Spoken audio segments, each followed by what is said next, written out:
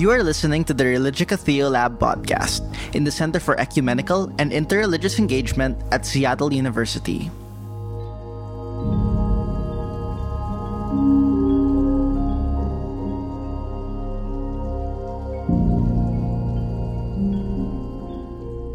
I'm Michael Reed Trice, and I serve as the director at the Center for Ecumenical and Interreligious Engagement at Seattle University.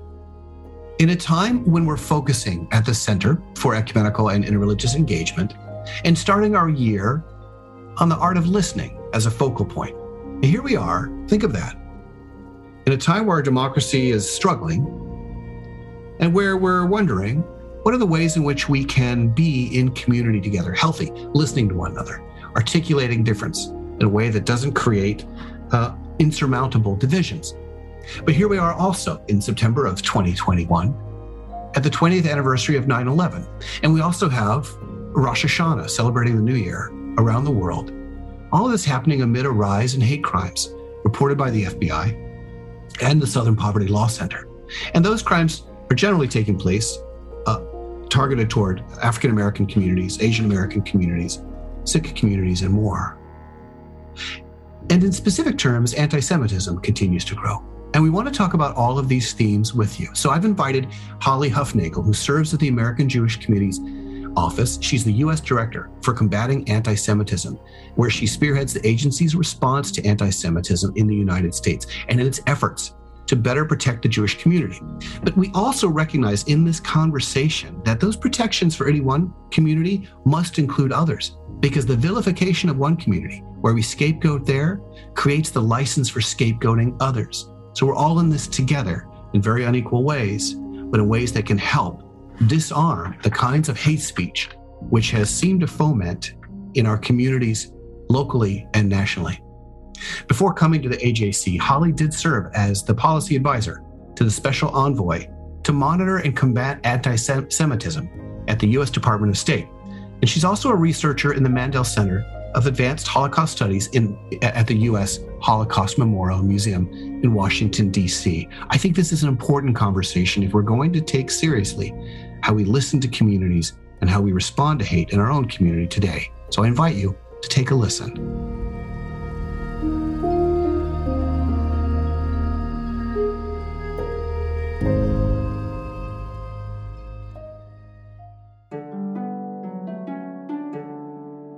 I'd like to ask you first about what constitutes a hate crime in the United States. The BBC yesterday released an article on that very title, looking at the United States from a British perspective. And it noted that a hate crime is a kind of criminal offense or one motivated, let's say, by bias toward gender identity or ethnic background or race, which we'll talk about later. But the perpetrator seems to select the victim because of who they are or who they're perceived to be. And in some cases, prosecutors will use federal law to charge an individual, let's say, on a hate crime.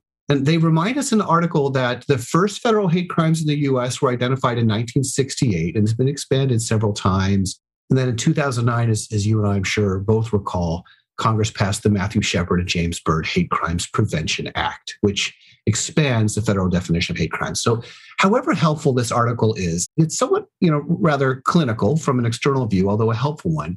We could also look at the Southern Poverty Law Center and their catalogs of hate crimes in the U.S. When you're working in this area or a subsidiary of this area every day as a professional, and when you think about this question and how you describe it to others, what constitutes a hate crime, or what is a hate crime in American society today, in your estimation? Thank you for the question. And the timing of it is very apt, as the FBI actually just released its hate crime statistics report for 2020. And so we are seeing in real time, just now what 2020 looked like for hate crimes in the US. And I think there's a lot of misconception actually about what constitutes a hate crime. And I think, we know there are rising attitudes of hate. There's online hate, but that doesn't necessarily constitute a hate crime. You have to have the crime itself, and then plus that addition of proven bias toward that person, toward that group that are under protected characteristics for it to be a hate crime. And what's so interesting is even if it's labeled as such, we follow the prosecution and the judicial proceedings afterwards.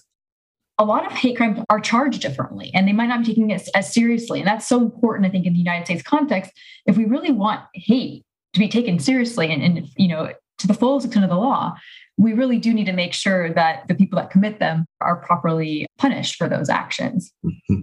And that's, it's an interesting thing about hate, because it seems to get, my sense is it seems to get infested in society. It gets infested or ingested in communities or in perspectives or ideologies that just kind of go unchecked and then can result in public displays of hate or aggression toward communities that we can think of. For instance, in Charlottesville, I remember the synagogue right across the street, and there were members of that community who were exiting out the back or side door at the same time that you saw this kind of white supremacist movement coming up. I mean, it seems like hate crimes, once they get going in a community or around a community, have this feeling of being somewhat unstoppable even. What's your sense of that? I feel like, do we feel helpless around hate crimes, or do they feel like we're in a position where we're not able to kind of halt them once they get going?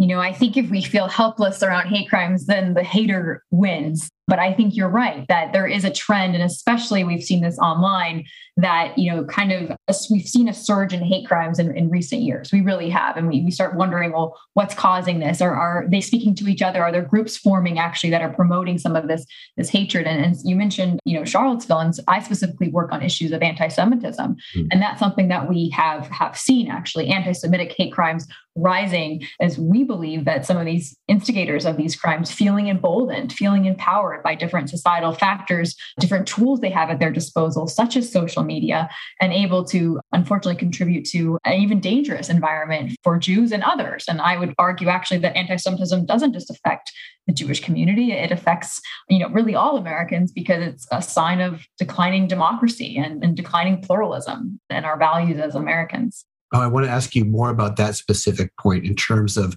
the decline of a sense of communitarian well-being or democracy or of pluralism. I'm mindful of the fact, as I'm sure you and I are and our listeners are, that here we are at the 20th anniversary of 9/11, or that time 20 years ago. I'm reminded of the film by Sharat Raju, where he directed the film Divided We Fall, Americans in the Aftermath. He traveled around the United States. A family friend had just been murdered in a hate crime. And at that time, we saw a number of crimes against the Sikh community or Muslim Americans, for instance, and those stories may not have made the evening news, but he wanted to capture these. It seems to me, maybe even a more philosophical question, that hate, when it's engaged in society in this way, it does what you mentioned. It has a deteriorative effect on democracy. But it's different from, let's say, private bias, isn't it? Like public aggression or even public hate crimes in the last 20 years. Have they grown in a specific way? Has social media assisted that in a way that's unique? What do you think about that? I do think there's a difference, of course, between private bias and private hate and the way that it can manifest itself in the public. And of course, the latter is actually much more dangerous. Of course, we still need to call out the individuals, even though they might have freedom of speech in our country, but we need to make sure that they're an outcast. They're a social pariah. If they say something Islamophobic, like what we saw after 9/11, there is that societal pushback saying that's not okay. This is, Muslim Americans are Americans and we need to, they are one of us. And what you said is inappropriate. I think the danger is when it is kind of in a mass scale, when that private hate actually gains followers, gains attention, gains a following, and gets into the public psyche and has that influence in a way that it hasn't before. And yes, social media has been, I would say, the biggest contributing factor to that in the last 2 decades. And we've seen that specifically again with anti-Semitism, where that used to be on the fringes of the internet, the dark web. You would see these, horrific things about Jews, about, these anti-Semitic terms and tropes. And we're seeing that into the mainstream now in ways that we don't actually think users actually know what they're referring to or what they're sharing or spreading. And that's where the danger is, when it's in a public space and they don't really know there's an ignorance to it. And I think that happens with other forms of hate as well, of anti-Black racism, anti-Muslim sentiment, homophobia. And that's some trends we need to really push back against.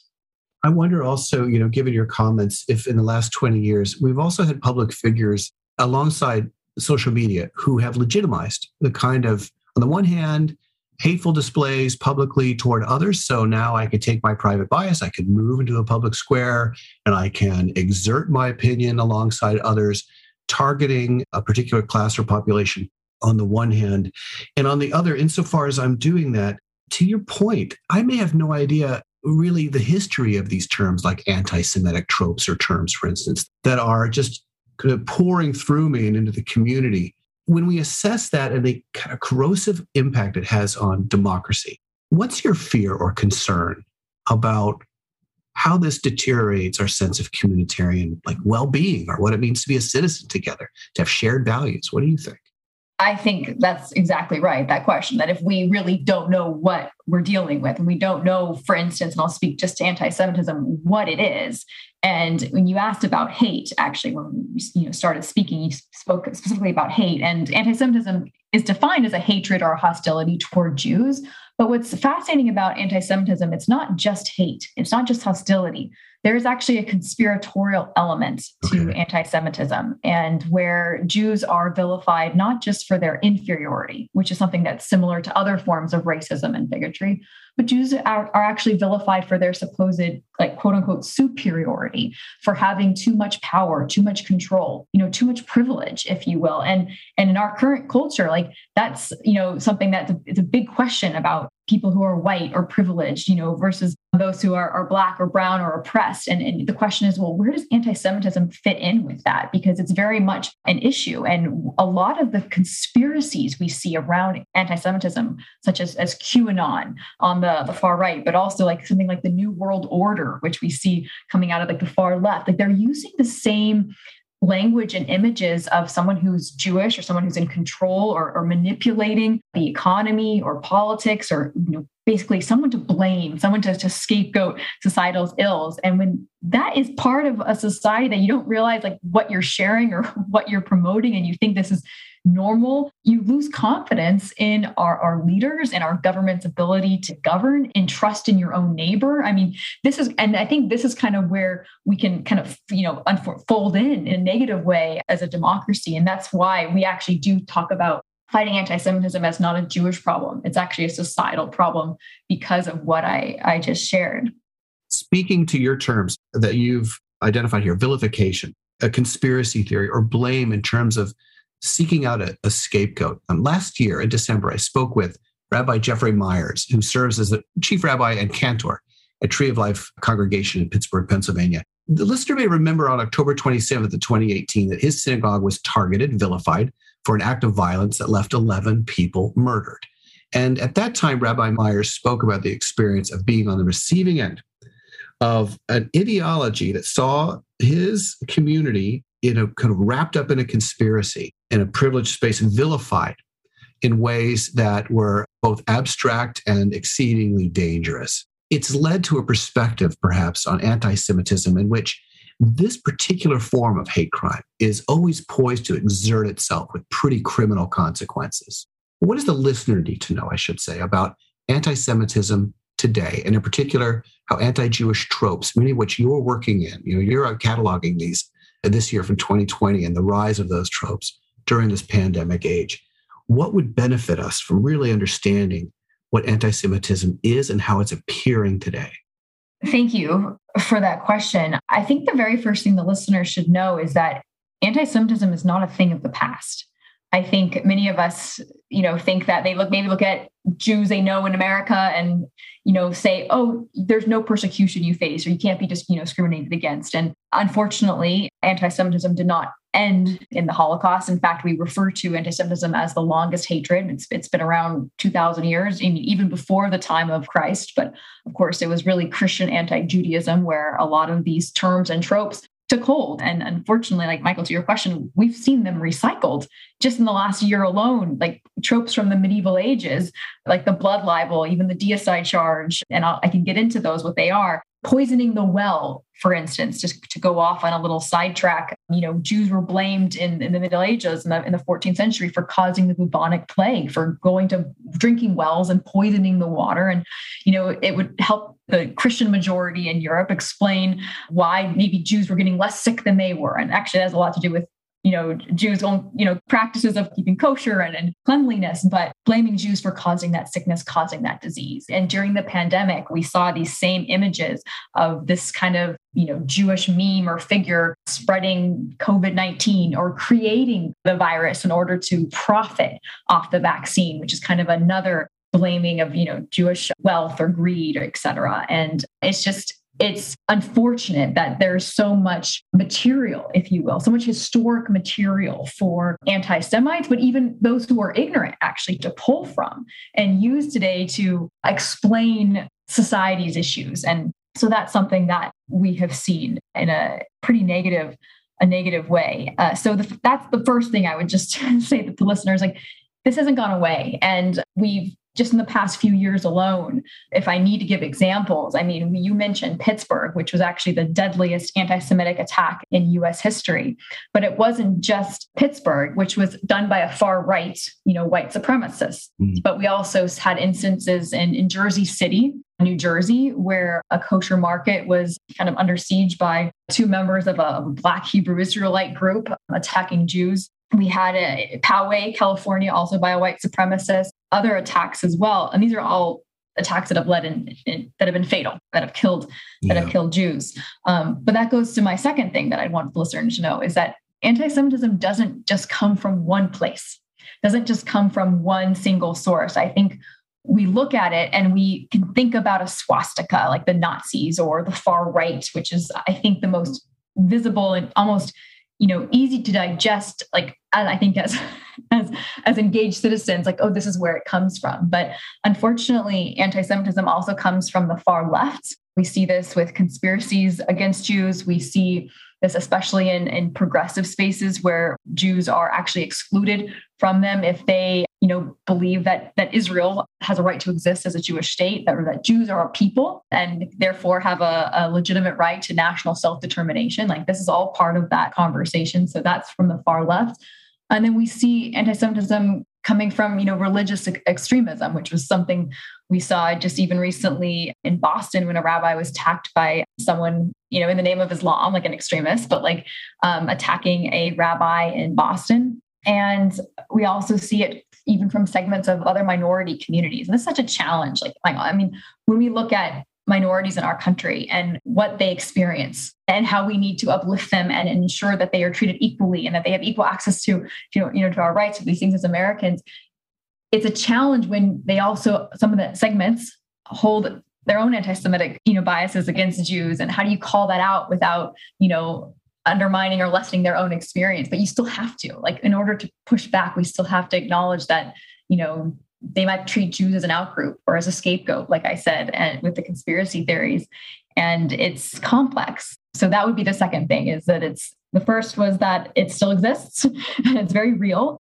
The second thing, it comes from different sources, a lot of different sources, which makes it, hard to identify. And maybe the third thing I can leave our listeners with that they should know about anti-Semitism, which I've alluded to, is that it is a societal issue. It's not just about Jews. It's how we think about the world. It's if we blame others for our place in life or where we are, that's a problem, and how to move past that and grow and become stronger as individuals, as a community, as a country. And so those would be the three things that I would want our listeners to know. I want to take up this issue of it being the third point of a societal issue, but recognizing also it doesn't come from just one source. And to your first point, that it hasn't gone away. And you mentioned deicide, which for the listeners, I understand it comes from the Christian historical heritage, which is enshrouded in the belief that Jews then and now are responsible for the execution of Jesus of Nazareth. And that how that's then played out theologically, historically for hundreds of years, is that it has enabled a kind of license or legitimacy for the treatment of Jews, which has led to pogroms in the Middle Ages, and also has had some impact on even to the modern psyche today. To your point, sometimes we don't know where these cultural or narrative influences are coming from in our history. It may have nothing to do with anything that someone around us has believed previously, but it just gets into the weft and weave of society in terms of how we look at the Jewish people in general. Would you say, is that an accurate depiction of deicide? Is there anything else you'd want to add to that? I think it is an accurate depiction. I actually think that term speaks to the irrational nature of anti-Semitism, because here we have a situation where, we're rooted in Christian anti-Judaism, understanding of Christian doctrine, where Jews were treated as inferior for not accepting, Jesus Christ. They were cursed. They were, all of these things as a way for almost early church fathers to separate, Christians from Jews. So that kind of speaks to their inferiority. With the deicide charge, though, that oddly speaks to the supposed superiority of Jews. How can someone kill God, like kill Jesus, and have that kind of power? So you can kind of already early on see some of that, irrationality of anti-Semitism. Now, to the Catholic Church's credit, but also the Protestant Church's credit, like this has been disbanded, disavowed. Like the deicide charge is no longer an official church doctrine. Right. This came out in 1965 with the Second Vatican Council and Nostra Aetate, because I actually would say that charge played a role in the Holocaust, in setting the stage for something like the Holocaust to happen in Christian Europe. But unfortunately, there are people who still think this, who still will blame Jews for killing Christ. And we actually see this term played out, unfortunately, in the Middle East today, which is just so interesting, I think, when you think about transnational trends or the way that information is shared and spread from Europe to the Middle East. We saw this actually with Nazi propaganda, with some of the partners in the Arab world that Hitler made, but is actually taking some of that Christian anti-Judaism and bringing it into new spaces. And unfortunately, just to give one example, is we see that image of a crucified Jesus in the context of the Israeli-Palestinian conflict, which can have its own set of criticisms and critiques. But to use classic anti-Semitism, like saying, Jews killed Christ, and then having that same exact image, and you see a IDF, an Israeli Defense Force soldier with the Star of David, murdering a Palestinian Jesus, it all of a sudden is that Jewish person killing God again. And that's the challenge when we talk about familiarity, when we talk about something that David Nuremberg, who's a historian out of University of Chicago, said that anti-Semitism is almost part of our grammar. I don't necessarily know about, he's saying it's part of the grammar of the West. Like it can come out in these different ways. And without being able to recognize that history, you might look at that political cartoon and say, oh, this is a commentary on what's happening. But it's much more than that. And especially for Jews, they know that meaning. They know that dog whistle, if you will, and it means something completely different. And I think we need to be very cognizant and our eyes open to how that targeted community might feel about some of these old tropes being used again. I want to just pick up a couple of points. The first being, for the listener, they're aware, as you mentioned, in the 60s, 70s, 80s, and 90s and on, a number of those, starting with the Catholic Church, but a number of those Christian communities repudiated their historical connection to any doctrine of deicide. And it's led to some outgrowth of significant dialogue with the Jewish community, nationally and internationally. I'm thinking of the Lutheran World Federation, for instance, but there's one example after the next. And that's been a really important outgrowth, let's say, of the last 60 to 70 years itself, as you're identifying. I also hear you saying that even though tropes can be used in a way with impunity toward the Jewish people, one can still be an advocate for both Jewish and Palestinian rights, for Israeli and Palestinian rights, and can even be an advocate for each of those communities, while at the same time of being critical of some activities of any government, including the Israeli government, without resorting to historic anti-Judaic tropes. That's the problem I hear you signifying. And of course, this earlier point about where social media is used to elevate and amplify those tropes, it does a disservice. But what I also hear you saying is the disservice transcends the Jewish community as it would any community. And that's to your third point earlier, that the societal issue is that there is a corrosion that takes place that impacts all of us when we vilify and amplify that vilification of others, because it creates a kind of license. Right now I can do this. I can do this on social media, my Facebook account, or other things. The news media can pick up on these tropes, often unwittingly. And I guess my concern, I'd like to get your reflections on this, is that when I locate the scapegoat, in this case, when I vilify a human being or a community, and then with impunity, I do two things, it seems to me. I exert a kind of hate crime status toward them. So I'm locating them and putting them in a dangerous position, putting them in a position of being attacked and maybe even being maimed or killed on the one hand. And on the other, what's happening in an odd way is I'm elevating myself, right? Like I'm creating a kind of righteousness bubble around me. Like I am somehow receiving some form of even a chosen status. Like I'm just morally more righteous than those I'm vilifying. The lower I put them down, whoever they are, the higher I go. And I wonder I guess my next question to you in this regard is, what happens, or what are your reflections on, there's different kinds of structural violence, let's say, that can take place if a hate crime becomes enshrouded in structure, in structural injustice, for instance, where unjust structures evoke in their systemic reality an ongoing hate crime. And you mentioned the Holocaust. We've seen examples of that, right? Where a population is ghettoized, either as citizens or physically in their community. Do we run the risk? Is that the ultimate risk, or are there other risks to society when we don't get a handle on how hate shows up toward communities? Jewish community. We're looking at also the African American community, what Asian Americans have experienced this year. What are your reflections on that?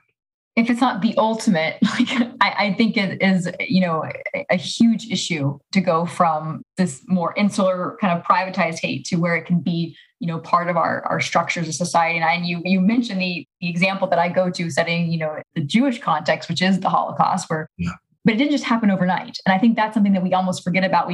We place those years of the Holocaust, 1939 to 1945, in just this little timeline, and we think it had that beginning and that end, and not to realize the years before, where there was this decline in democracy, where there was this propaganda, where there was this preparing this, tilling of the soil, if you will, to ready a society to accept something like this. And I would say that there's a lot of studies on the German population who were more or less, many of them against Hitler, didn't necessarily have negative things to say about their Jewish neighbors, but were more or less bystanders, going along with it. And I think, these were questions that we've even asked in our own country in the last several years. Like, are we watching something happen that we need to be more outspoken about? And one thing I use actually as an example when it comes to anti-Semitism is this idea that what might start with Jews, this idea of scapegoating someone else or blaming someone else, doesn't ever end with Jews. There's an analogy sometimes of anti-Semitism being called the canary in the coal mine, which, when you get into analogies about anti-Semitism being a virus or the canary in a coal mine, there's always a weakness to those descriptions. But it's this idea that it might be one of the first hatreds, the first sign of something amiss. And we can look back through history, actually, and see how when Jews were targeted, they weren't necessarily the first. And I'll look to our own country. We had the issue with Pittsburgh, right, where in Pittsburgh and Poway, Jews were attacked by white supremacists. But it was that same white supremacist hate. It was actually even the same manifesto that was used to target Mexican Americans in El Paso or Muslims in New Zealand. And you can see that pattern, that it's others that are being affected by this. And there was actually a study done in 2020 of terrorist attacks in the United States that had come from the far right, and every single one from the 1980s onward believed in a Jewish conspiracy, actually. So I think that these patterns, when it comes to at least anti-Semitism, are much more ingrained in our society. And then if it gets to that structural level, which I think we've had incredible improvements in our country, like since the civil rights movement on. I mean, Jews used to not be allowed to have certain professions. There was quota systems on immigration. They couldn't be allowed in certain clubs. I mean, there's actually a lot of allyship between the Black community and the Jewish community in, the 60s, kind of for this reason. And of course, I think there's still a lot more issues that we need to be working on with the Black community and that the Jewish community has more or less achieved. But that does speak to the danger of it becoming more structural. But again, that's not my area of expertise. So I do want to say that I only can look at it through the lens I know, which is the lens of anti-Semitism. I lived for a number of years in Germany, in Munich, Germany in particular, and visited a number of those work or death camps that the listener may have some awareness of. And this month in the center, we're focused on the art of listening. And what dawns on me now and then and stays with me is that when you're standing in that place where people have been murdered and where structures are responsible for their murder, you are enshrouded in a kind of silence which speaks for itself.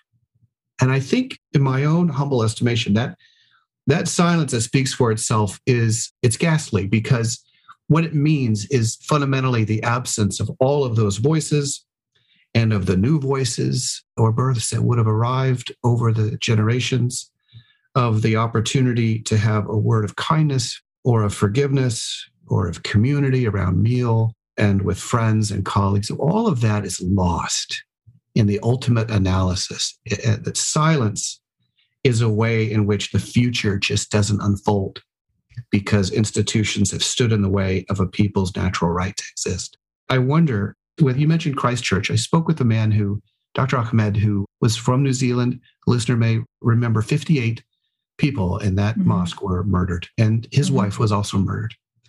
And he spoke about silence. He spoke about also the need to be resilient, to have fortitude as communities, to understand the power of your collective well-being in the face of everything we've talked about. When we talk about anti-Semitism, and in the face of vilification itself that is corrosive across societies and across communities. What is our first, do you think, or maybe our final even, capacity for showing resistance toward hate?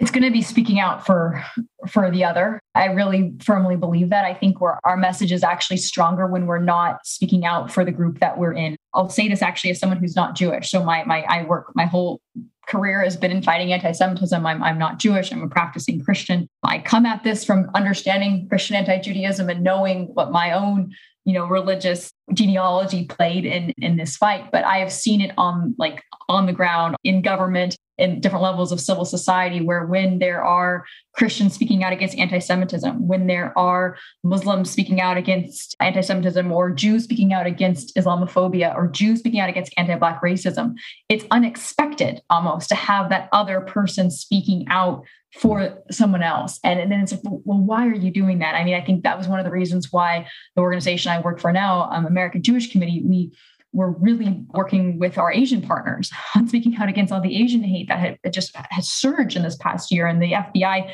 hate crimes just confirmed this. I think it was in the 10% increase just in the last year alone that the Asian American community experienced. And so that's definitely the first and main piece, I would say. There's a quote that I bring up sometimes from Rabbi Lord Jonathan Sacks, who passed away, unfortunately, this past year, definitely prematurely. He was only in his early 70s. And he was the former chief rabbi of the UK. But he said that to Jews, Jews cannot fight anti-Semitism alone. But this is what I think is ubiquitous. This is what is universal. Okay. The victim cannot cure the crime. The hated cannot cure the hate. So that's where it's like, it's not up to the victim or the hated to be the one responsible, for the hatred or the intolerance that others have. It's up to us to speak out against it. And I would say that's really important and something that we can't lose sight of today. Holly, you mentioned resiliency. Could you say more about that in terms of why it's so important for us today? Absolutely. I think when we talk about fighting hate or combating anti-Semitism, we use this language almost of a battle. Like, what does it mean to combat? What does it mean to fight? We have this kind of we are warriors fighting hate. And there's room for that kind of language. There really is.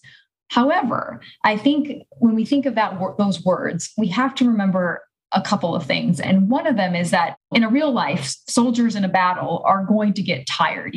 Wars can range for a long time, but can they go on for eternity? Mm-hmm. And so I think one thing we have to do is almost reframe the way we think about combating hate and fighting, anti-Semitism and fighting Islamophobia. Well, that's at the forefront. But on the back end, on the day-to-day end, what we really need to do is build resilience. And I think, just as soldiers get tired, they get burned out. If we think about it in terms of resilience, it means that the community that's affected by that hate is actually anticipating and adapting swiftly and purposefully after incidents occur, so that the community not only survives, but it can thrive. Something can hit it, it can respond, but it can move on and still live. It's not to diminish what they experience, but they are still thriving and they're able to be successful. And it speaks to that resiliency, which is so important, which needs to be said in terms of thinking of fighting hate as that continuous battle. And I think when we look at,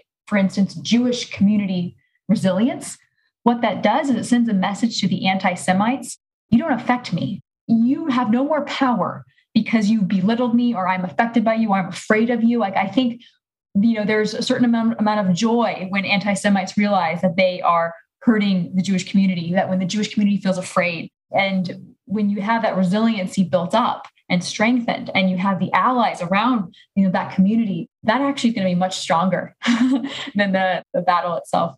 Yeah. Those at the helm of structures, those in positions of privilege, to your point, and of power and proximity to power, have a moral responsibility, don't they? To respond to hate and how hate gets activated in society. I really like and deeply appreciate how you've noted that the victim, who is not the author of that hate, doesn't bear responsibility for untangling it, although can be invited to be a part of the process. Absolutely. Thank you so much for joining us for this important conversation, Holly. We really appreciate it.